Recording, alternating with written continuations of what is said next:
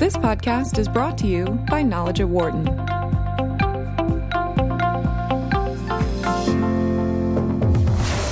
From the campus of the University of Pennsylvania Wharton School, this is Knowledge at Wharton on Business Radio. Here's your host, Dan Loney. Hi, everybody, and welcome to Knowledge at Wharton here on Sirius XM 111, Business Radio, powered by the Wharton School. Thanks very much for spending part of your day with us. Are there times of the day when you know that you feel better? Are there times where you feel that you're more productive in the office? There has been a variety of research to look at this idea, and now there is a book that addresses it as well, addressing the fact that it isn't just what you do in the day, but sometimes when you do it. Longtime best-selling author Daniel Pink takes a run at the topic in a new book that he has brought out. It is titled When: The Scientific Secrets to Perfect Timing. And it's a pleasure to have Daniel in the studio here with us. Good to see you. Hey, thanks for having me, Dan. So I guess explain how this idea became so important to you. Well, I realized that I was making all kinds of when decisions in my own life. Things like when in the day should I work out? But not only over the course of a day. When should I abandon a project that's not working? When should I consider steering my career in a different direction? And I realized I was making those decisions in a totally haphazard way, wanted to make them in a more systematic way, started looking at the research, and realized there is a mountain of research out there on this question of when we should do things across dozens and dozens of fields, some of it done right here at the University of Pennsylvania. And I find it interesting that you have, and you talk about how vast this idea is. You give a variety of different examples. I would imagine in the course of doing the research for this, there were a couple of them that really stood out to you as more unique than probably some of the other ones. Oh, yeah. This book, more than any other book that I've written, has changed how I lead my own life. I mean, for instance, you know, what the research shows pretty clearly is that we move through the day in three stages: a peak, a trough, a rebound. Peak, a trough, a rebound. Most of us move through it in that order. Right. People who are night owls go in the reverse order. But what it shows pretty clearly is that during the peak, which for most of us, we have a rise in mood, rise in our vigilance, better off doing our analytic work then. For most of us, it's the morning, right around the time of your show. Sure. We should be doing our heads down, focused, locked-in work. The trough, which is usually the early to mid-afternoon, not good for very much. All kinds of terrible things happen. In fact, there's research out of the University of Pennsylvania showing that hand washing in hospitals deteriorates considerably in the afternoon. There's other research showing that anesthesia errors 4 times more likely at 3 p.m. than at 9 a.m. Doctors more likely to prescribe unnecessary antibiotics. Kids' test scores go down when they take the test in the afternoon. So that afternoon trough, not ideal.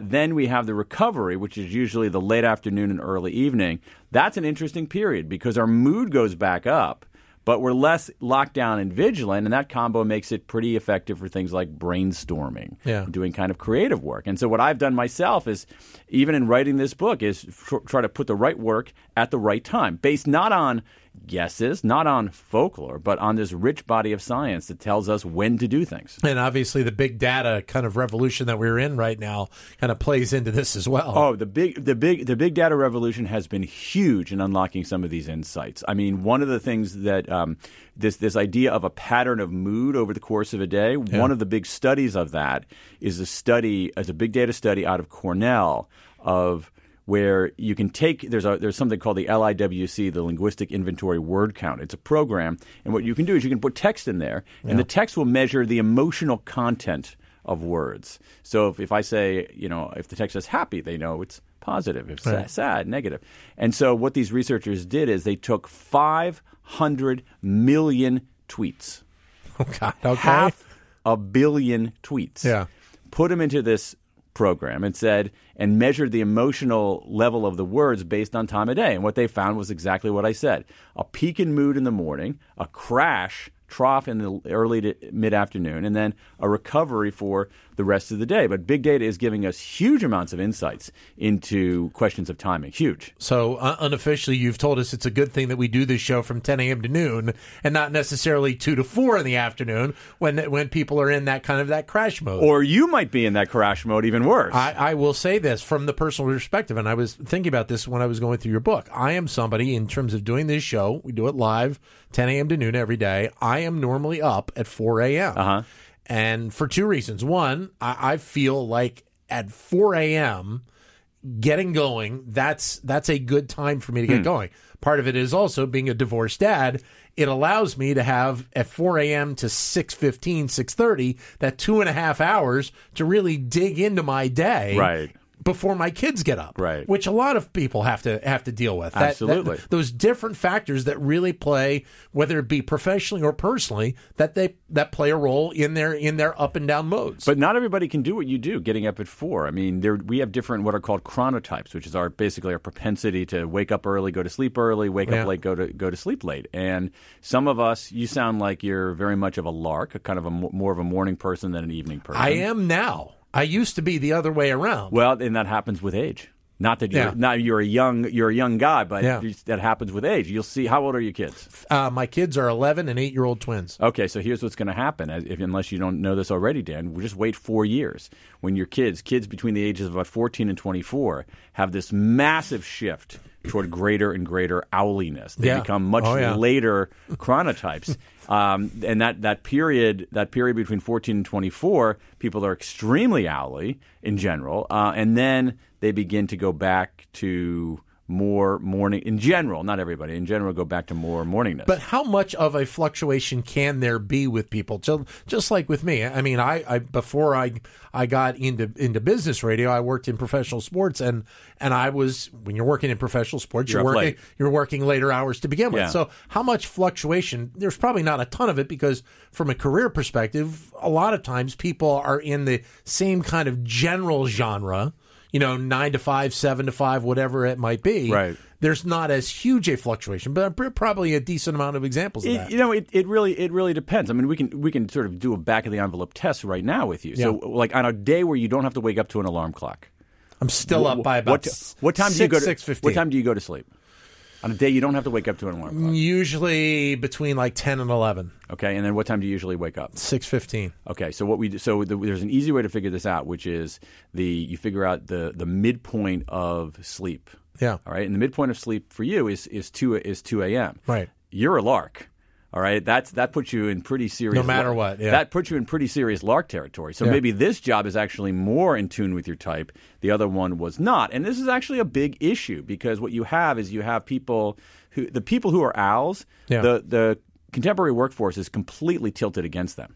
They start early in the morning. Yeah. People go home around 6, and so smart companies are actually refashioning the workplace to allow people to work according to their chronotype. So if you're a coder and you do your best analytic work starting at 4, and you want to do your heads down analytic work from 4 p.m. to 10 p.m., God bless you. You should be able to do that. Are companies aware of kind of that down period? I think most managers are, that there is a quote unquote down period in time. Not that they're willing to accept it, but they probably know that there is a. And I understand if companies kind of, do they understand this, and do they work with it? Do they understand that if majority of strong, solid mindset work is done in the mornings, that there will be maybe a period of 30 minutes, 45 minutes where that person may not be on top of their game? I don't think they fully factored it in. And I think that's a big challenge. I think you're onto something really important there. But basically, the point here is that if you look at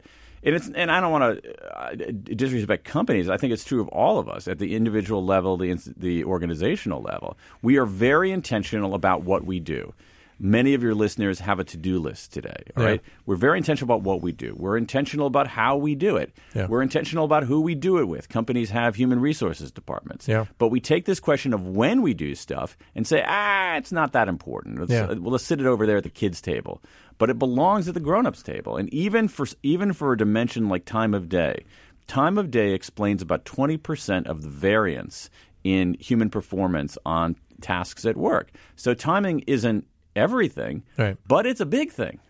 We're talking with Daniel Pink, who is the author of the book, When, The Scientific Secrets of Perfect Timing. You're more than welcome to join in with your comments or questions at 844-WHARTON, 844-942-7866. Or if you can't get to your phone, you can send us a comment on Twitter, and we'll bring it up on the show through that manner at BizRadio111, BIZRadio111, or my Twitter account, which is at DanLoney21. One of the interesting things you put in the book, because we are a business show, you mentioned the fact that companies that do earnings calls in the afternoon, more times than not, are bringing forth negative information in comparison to a company that does an earnings call in the morning, where it's more likely to go the other way with the positive. Thank you for mentioning this, because I think this is just a remarkable piece of research. It was done at NYU, and once again, it draws on big data. It's the same kind of method that was used in the Twitter study that I told you. Public companies do earnings calls, as you and all your listeners know, obviously. Every quarter. Because they're every single quarter. Because they're public companies, the transcripts themselves are public, all right? So these researchers at NYU took 26,000 transcripts from earnings calls, tossed them into this program to measure the emotional content. And what they found is that calls in the afternoon were more negative and irritable than calls in the morning. And here's the kicker: even if you controlled for the fundamentals of what they're reporting. So you're going to be irritable and negative if your company's major factory in Malaysia blew up. Yeah. You're going to be irritable if your earnings are down. Control for all of that. Take that out of the equation. No matter what the earnings reported, calls in the afternoon were more negative and irritable to the point where it had a short-term effect on the stock price. And so these researchers who are not, who are just looking for, hidden truths about how we live and work, very rarely give prescriptive advice, say in this paper, hey, you probably shouldn't have your earnings calls in the afternoon. Right.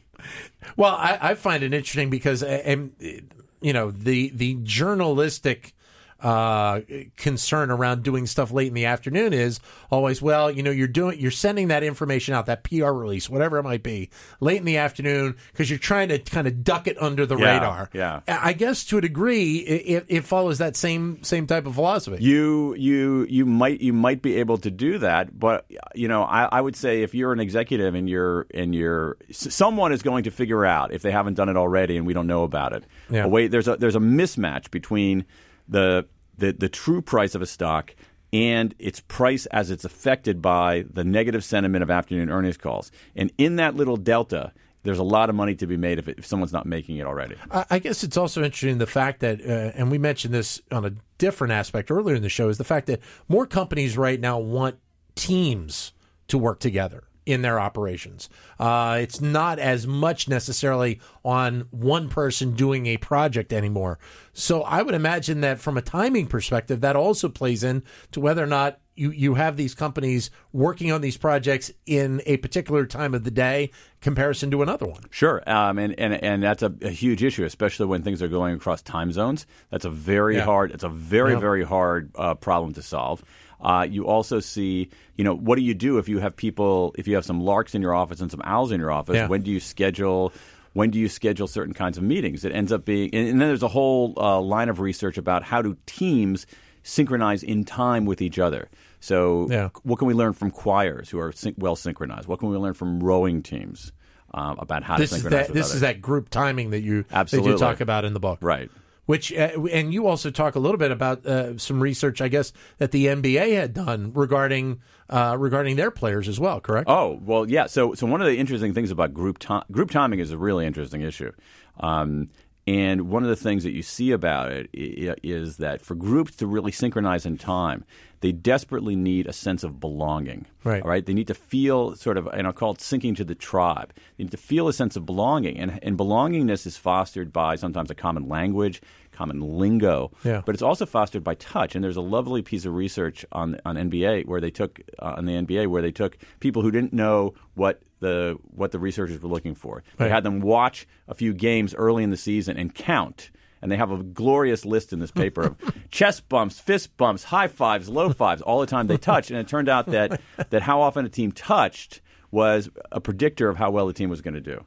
because that's something that fosters belonging. Which is interesting, because, or at least evidences belonging. Because if you watch an NBA game now, every time a player takes a free throw, after the free throw, you see players intentionally give a fist bump or something like that. It used to never be that way. Right. And some old school basketball fans don't like that. Yeah. Especially if giving a fist bump for a missed free throw.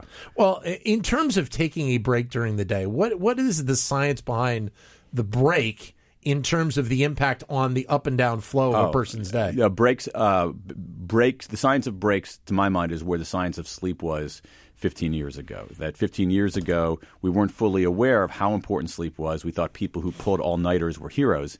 Now we know people who pull all-nighters are fools. We don't want them around. They're gonna deteriorate our performance.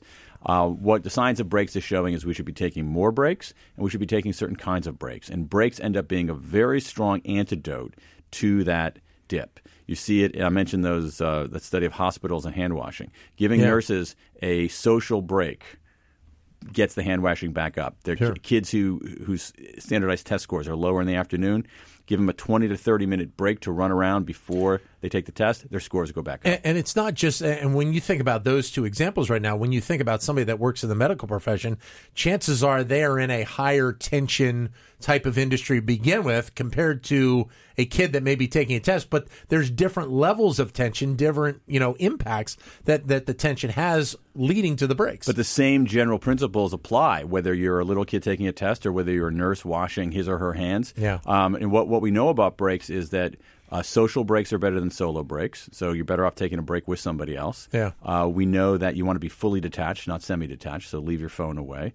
Some remarkable research on the importance of – I think it's less remarkable the importance of movement, so get up and move rather than sit around, but also the importance of nature. So simply being in nature, being outside, even seeing trees, seeing greenery can be very replenishing. Well, let me ask you, since you mentioned smartphones and being detached, and obviously we have this connectivity even more so now every day.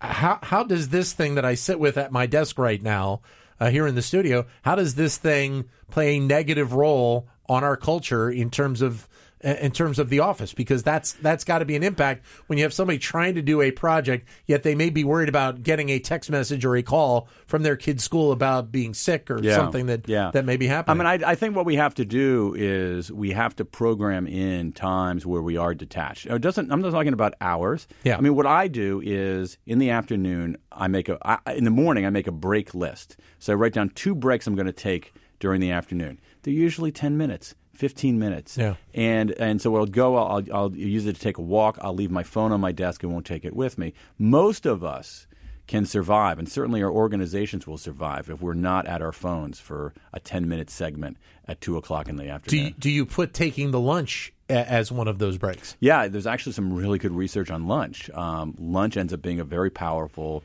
restorative, in part because it can be social, and that ends up being very replenishing. In part simply that, just having a proper lunch, the nutrition is actually valuable there. It's arguable that lunch is a more important meal than breakfast for our productivity. In the book, you've done as well, and the book is When, the Scientific Secrets of Perfect Timing. People that buy this book, there are also little kind of guides for people to kind of gauge where they are in this as well. Correct? Oh, sure. There's some techniques for how do you measure your own chronotype, but actually the book it's a book about science. But at the end of every chapter, I have what's called the Time Hacker's Handbook, and so those say, okay, here's the science of the pattern of the day. Now in the handbook, here's what you can do about it. Here's the science of breaks. Now, here's what you can do about it. Here's how midpoints affect our behavior. Now, Time Hacker's Handbook. Here's what you can do about it. I read that you had worked in the past with Vice President Al Gore. I did.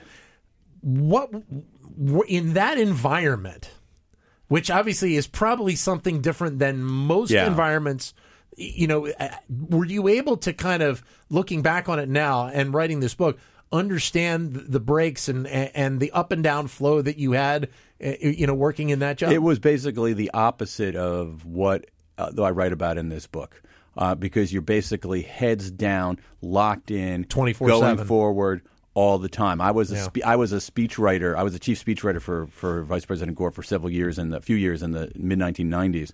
And so you think about speechwriting, and it's like, oh, this sort of as if we're like sitting around in smoking jackets and thinking great thoughts. When in fact, it's like being in a inner city Philadelphia emergency room where you're just stitching up bodies and hope they don't die on your watch. That's what the work is like. Would you? It sounds like you may not ever want to do that again. Well, I didn't. I left it. I left it 20 years ago or so. Yeah. I mean, it's exhilarating at the time, especially when you're young and you feel like you're doing something valuable. As a sustained path in life, it's probably not good for your heart or your soul. Does the upswing towards the end of the day? Is it really driven by, in many cases, the fact that people are either leaving work or they have left work or they're at home and they've kind of decompressed to a little bit? That's part of it. Although Daniel Kahneman, the Nobelist, he led some research on the daily pattern of the day, and what they found, he and his team found, is that the single lowest moment in our day, the moment that the activity that makes us least happy in the course of a day, is commuting. So it's also a period when we do, some of us do commuting.